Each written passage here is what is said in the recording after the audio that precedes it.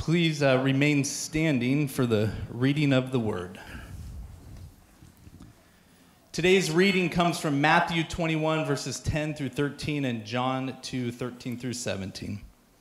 When Jesus entered Jerusalem, the whole city was stirred and asked, "Who is this?" The crowds answered, "This is Jesus, the prophet from Nazareth in Galilee." Jesus entered the temple courts and drove out all who were buying and selling there. He overturned the tables of the money changers and the benches of those selling doves.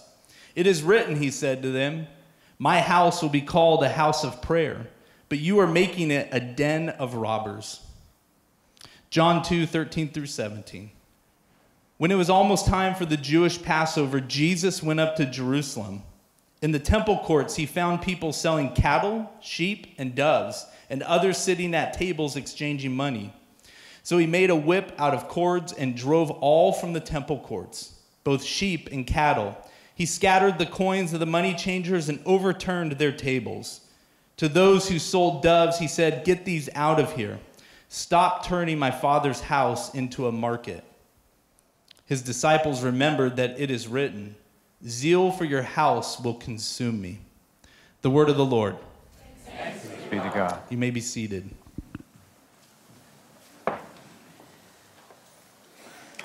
Good morning to you, and welcome new members. Glad that you're here. Years ago, when my son was a teenager, it was a Sunday morning much like this. I was the pastor of the church and preached several services, and then found myself in what was called the fellowship hall, very mad at him. To this day, I don't remember why. But I'm talking loud voice, wagging my finger at him, saying things a pastor on Sunday morning in the fellowship hall should probably not be saying.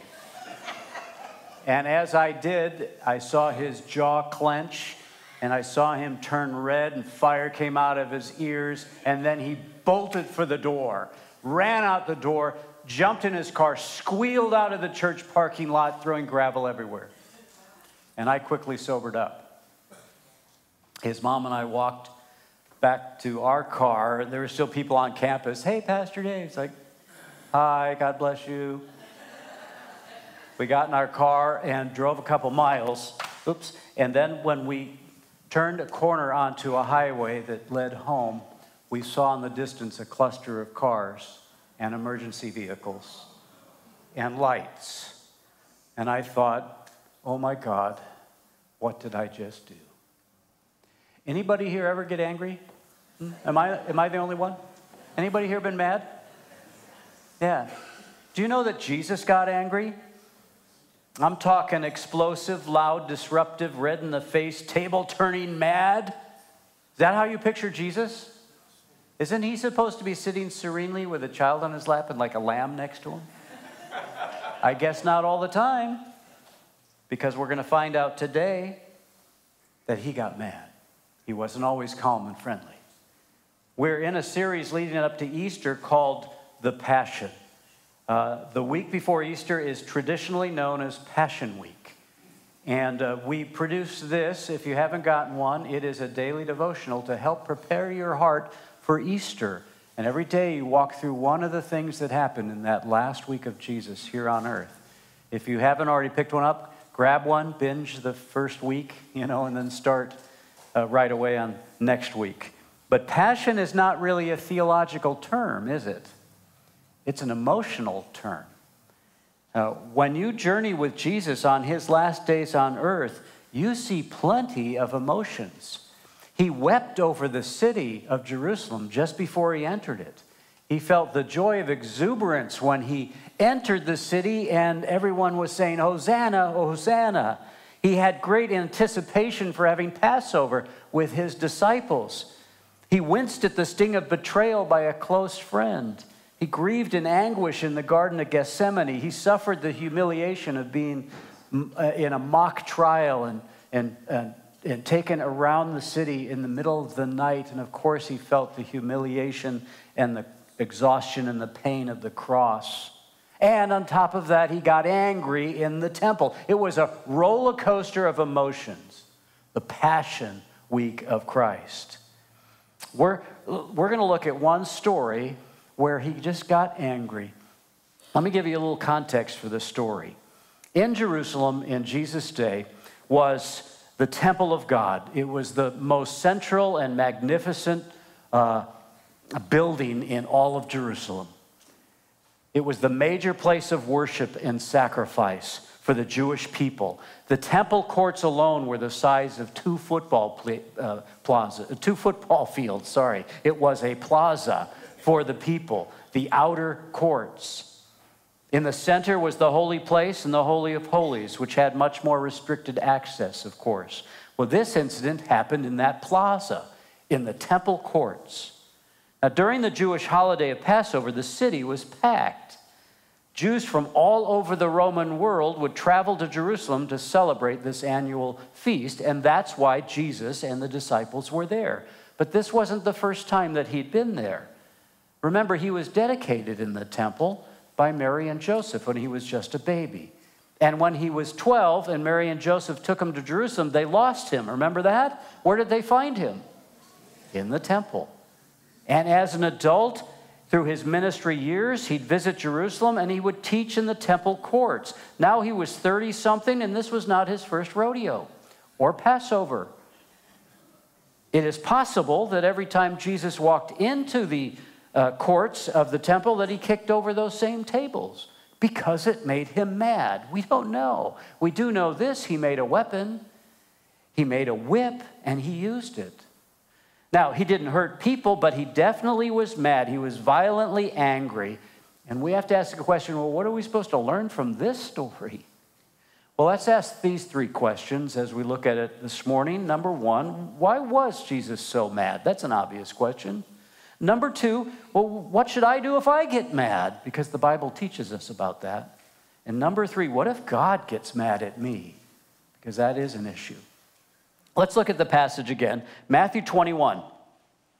Jesus entered the temple courts, those are the football fields, and drove out all who were buying and selling there. He overturned the tables of the money changers and the benches of those selling doves. So there's two groups of people he's mad at: the money changers and those selling. It is written, he said to them, my house will be called a house of prayer, but you're making it a den of robbers. Now, that same story found in John goes like this, in John 2. In the temple courts, he found people selling cattle, sheep, and doves, and others sitting at tables exchanging money. Those are two groups again.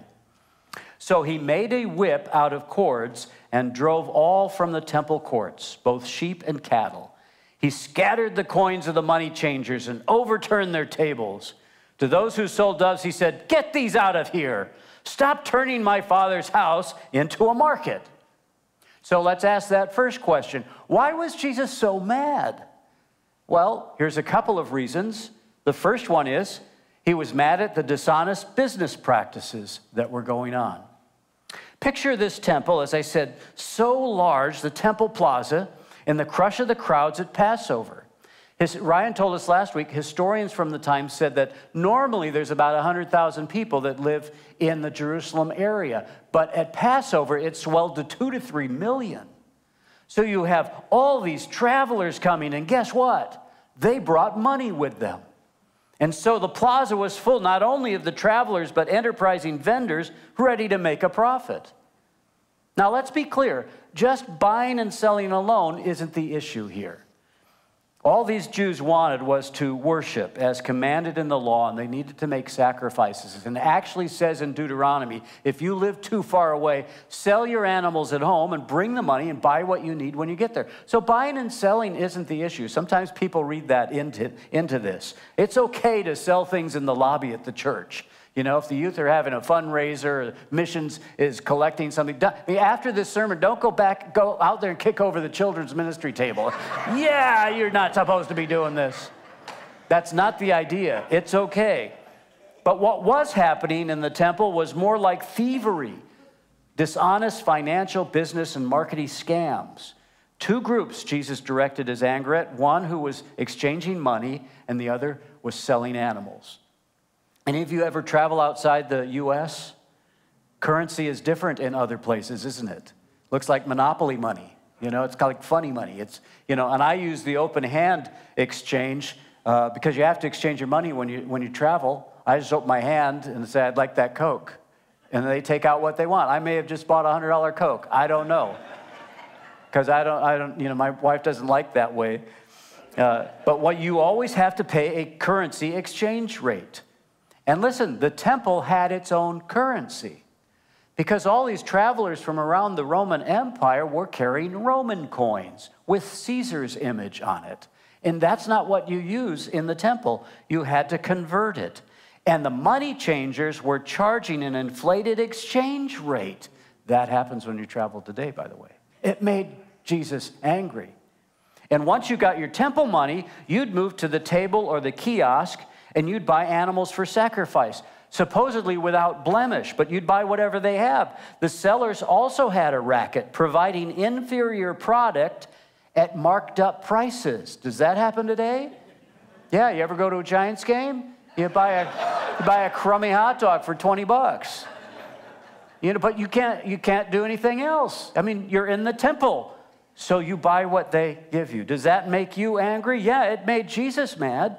That's why Isaiah and Jeremiah were quoted. You've turned this place into a den of thieves, literally a cave of robbers.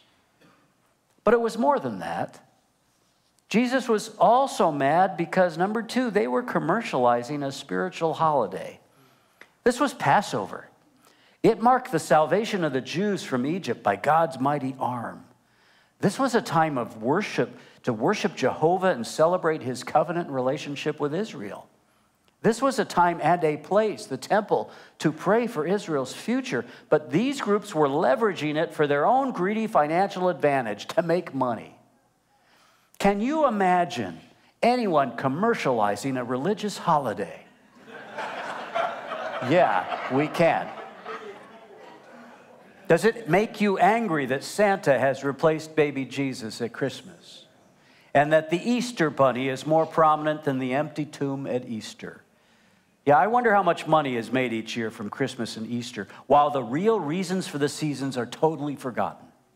Does that make you mad? It made Jesus mad. But it was more than that. Jesus was mad also because, number three, they were abusing his house. The temple was his house. That's why these verses were quoted. Isaiah 56, my house will be called a house of prayer.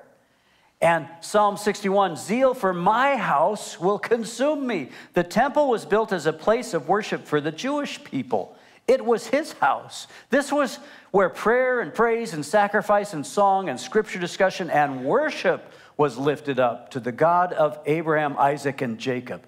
Jehovah God, who we know is Father, Son, and Holy Spirit. All those centuries, Jesus, the Son of God, was the recipient of their worship.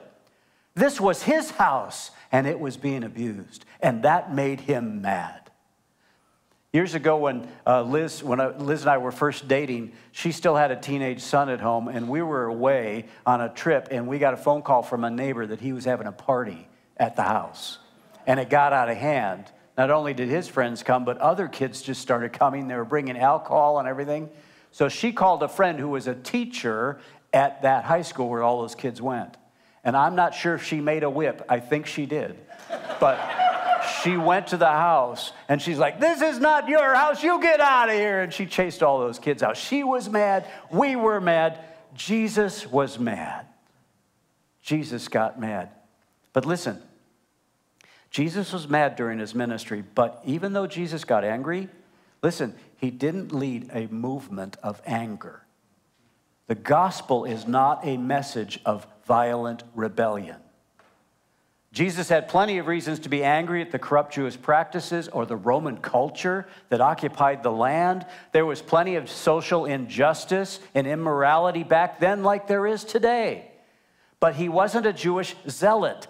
Zealots were irate at the Roman occupation. They opposed it fiercely with violence and rebellion. Jesus didn't do that. He never attacked Roman soldiers. He never called for a violent protest. Listen, the emblem of Christianity is not a kicked over table. It's a cross. We're not gathered here for social action to angrily right every wrong in society. We're gathered here to worship and to grow in our faith. When Jesus walked into the temple to worship, he wanted to teach, he wanted to pray, but he saw what had happened. They were worshiping money. And that made him mad. And he took action. He toppled tables. He raised his voice. He got red in the face. He pushed. He shoved. He threw coins. So I got to ask this. So is it okay to be angry? Yes, it is. See, you are created in God's image. And God gets angry. And you feel that emotion because you're created to be like him. Jesus got angry, and Jesus never sinned. So it's not sinful to get mad. Anger is a human, natural, emotional reaction. It's absolutely normal to feel. I would demonstrate it if I had my 2-year-old granddaughter here. I'd just take her candy away. You'd see what mad is. But I don't have to demonstrate because you know exactly what it is. How many times have you gotten mad and felt angry? When you feel it, that's normal. But then when you express it, it has plenty of potential to turn sinful. So how you process and express anger really matters. So here's 3 different kinds of anger. Let me ask you this. What's your temperament? What's your temperament? Here's three different kinds of angers. Number 1 is rage. That's extreme violent anger. Picture the Hulk. Don't make me angry. You wouldn't like me if I'm angry. Remember that line? Picture road rage. Somebody cutting everybody off. Hot-headed, explosive, abusive, loud, violent, short-fused, livid, heated, outraged fury. Some of you were raised in a home where you wake up in the morning and wonder, what kind of mood is she in today? Or you'd fall asleep hearing mom and dad yelling and screaming and throwing things just before that divorce. I remember having a UPS boss who would come to the end of my trailer where I was working. He would just yell and scream and cuss at me and then write something on a clipboard and walk away. He was just an angry guy. I remember calling an appliance guy that was working on something, and I just asked him when it would be ready. And he just blew up. I mean, like the phone melted. He was cussing, and you think you're the only one that's had... And there's a proverb that says, a quiet answer turns away wrath. So I quietly said, okay, I'll just pick it up Friday. And I hung up. And on Friday, he apologized to me. But that's anger. That's rage. Here's another kind, repressed. That's anger held inside. It's still felt, but it's not expressed. It's unresolved conflict that you carry around inside of you.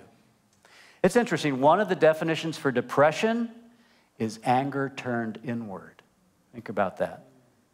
When repressed anger is finally expressed, it's usually either explosive because it's been years building up, or it's passive. It's expressed passively. Passive-aggressive behavior. That's the waiter who's angry with the customer, so he spits in the soup and then serves it. Enjoy your meal. That's passive-aggressive. So what's your temperament? If you lean to one of those, is it rage or is it repressed? Neither one are really that healthy. Here's a third one, righteous anger. A healthy response to hurt and injustice. Passionate, active response to a right cause. When you see or experience an unfair personal hurt, or a child abused, or racial discrimination, or immorality, or mean-spirited treatment, or selfish greed, that should upset you. When I see a movie or hear about a woman being hurt in some way, taken advantage of, I remember on occasion I'll see there'd be like a rape scene or something. My blood boils. I just hate that. And I should be angry about that. I remember one woman telling me that her husband had an affair. She said, I'm so angry with him because he had that affair. And I said, yeah, you should be. God's angry with him. In fact, that's a rule of thumb. If it makes God angry, it's okay for you to be angry at whatever that is. So what kind of anger do you have? Is it Jesus anger? Is it righteous anger? What's your temperament? Are you angry like Jesus is? Truth is, you will feel anger. How you process, manage, and express it really matters. Here's a little 3-step acrostic I made just to help us think through that. M-A-D, help us to process when we are mad. Here's the M, motive.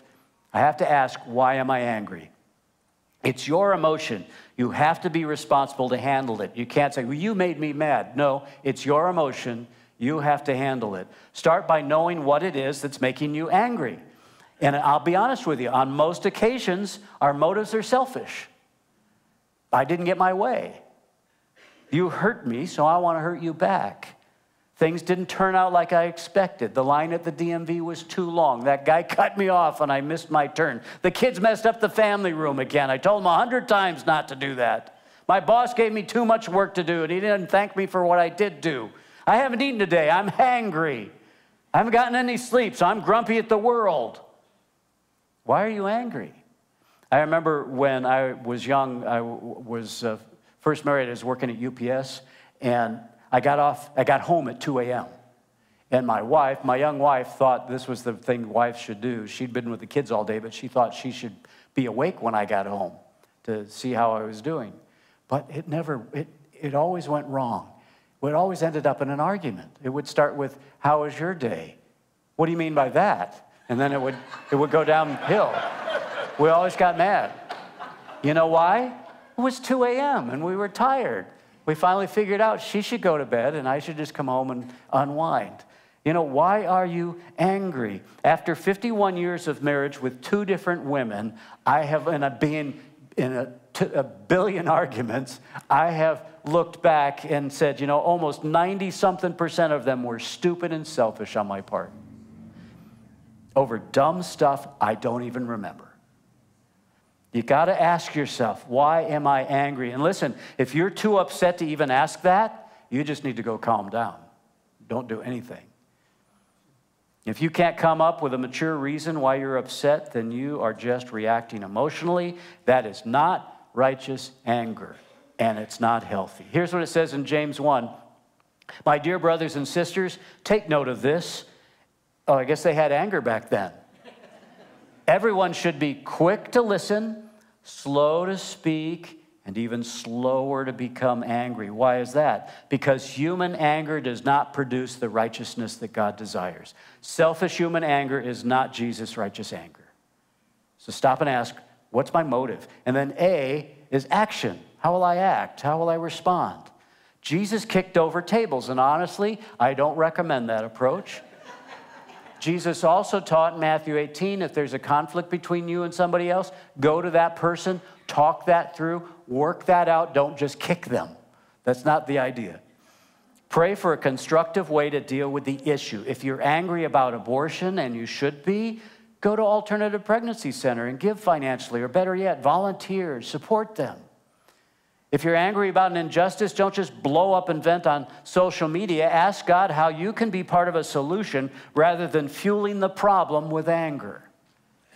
Take action by processing and expressing it appropriately. Anger was an issue in our family, and I had the person who was so angry. I said, I want to meet and talk with you at McDonald's. And the reason we met there is because I knew they couldn't yell and throw things at me in a public place. Seriously, I'm absolutely serious. And we would meet regularly there and deal with this angry situation. And it worked. Here's what it says in Ephesians 4:26. Look at this. Be angry,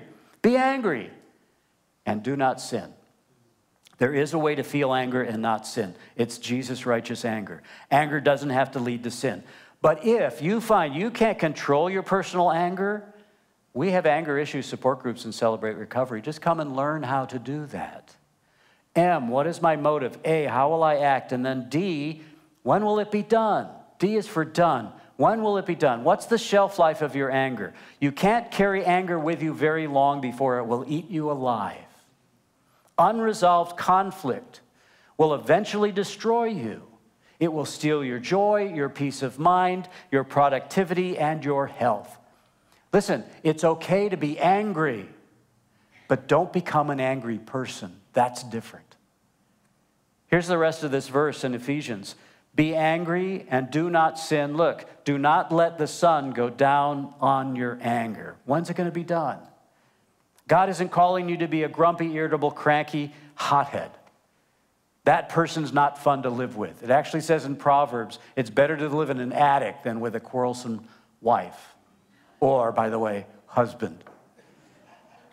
Find a way to be done with it and move on. Jesus was not an angry person. He didn't have a short fuse. He was angry, and then he was done, and he started teaching again. I remember talking to one elderly man who'd been married like forever, and he said, one of the things I've learned is we don't turn the light out at night until everything's resolved. He said, and sometimes, quite frankly, the light stayed on well into the night. But we didn't turn it out till we said either, I love you, or I'm sorry. And then we turn out the light. Don't let the sun go down in your anger. We're moving on to the next thing. Motive, action, done. That's processing anger. But listen, Jesus' angry action in the temple wasn't why he came to Jerusalem. This table-turning incident was only the beginning of Passion Week. He wasn't there to right a few wrongs. He didn't triumphantly march into Jerusalem just to clean up some bad business dealings in the temple. He had a much larger purpose for this week. Listen to what, if you don't hear anything else, hear this. On Monday, Jesus cleansed the temple. But on Friday, Jesus cleansed the world. That's what was going on Passion Week. Let's move from this emotional term, anger, and look at a very theological concept, the wrath of God. Does God get angry? Yeah, absolutely. Here's the definition. The wrath of God is the condemnation that sinners deserve. It is the promised hell for those who reject God's grace. Because God is completely just and holy, he can't ignore sin. He can't pretend that sinners don't exist. His holiness demands that he punish sin in righteous anger. Consequently, because you and I are sinners, we deserve the wrath of God. We don't like that, do we? Here's a verse. I never see this on a t-shirt or coffee cup. Hebrews 10:31. It is a dreadful thing to fall into the hands of a living God. We don't talk about the wrath of God or hell very much. Preachers used to preach on it. In fact, the sermon that was the catalyst for the first Great Awakening in America was called Sinners in the Hands of an Angry God by Jonathan Edwards. He preached it to his congregation in Northampton, Massachusetts in July of 1741. He confronted his congregation on their sin and their need for salvation and their need for Jesus. Here's just one line as he describes those who don't have Christ in their life. Listen to this.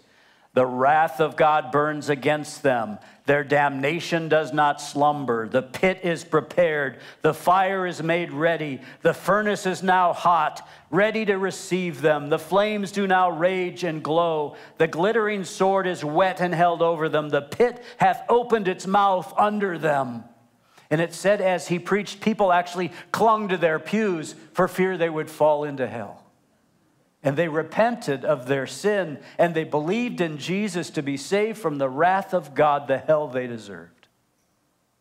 Well, people today, they say, well, wait a minute. How can a loving God send someone to hell? We're already going there. We are born sinners and already under the wrath of God. But the good news is that God in his love provided a way for us to be saved from his wrath. Here's another theological term, propitiation.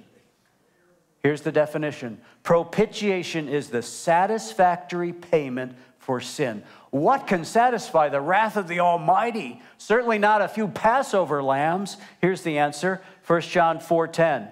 In this is love, not that we've loved God, but that he loved us, watch this, and sent his Son to be what? The propitiation for our sins.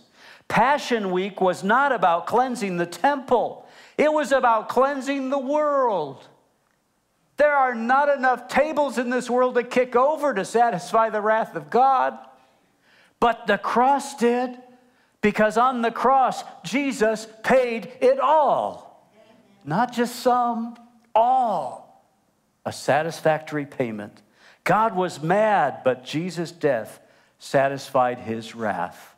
Think about that little acrostic, mad. God's motive was love. God's action was the cross. And God's salvation is done. In fact, Jesus even said it on the cross. It is finished. It's paid for. We all know John 3:16. Do you know John 3:17? For God did not send his Son into the world to condemn the world, but to save the world through him.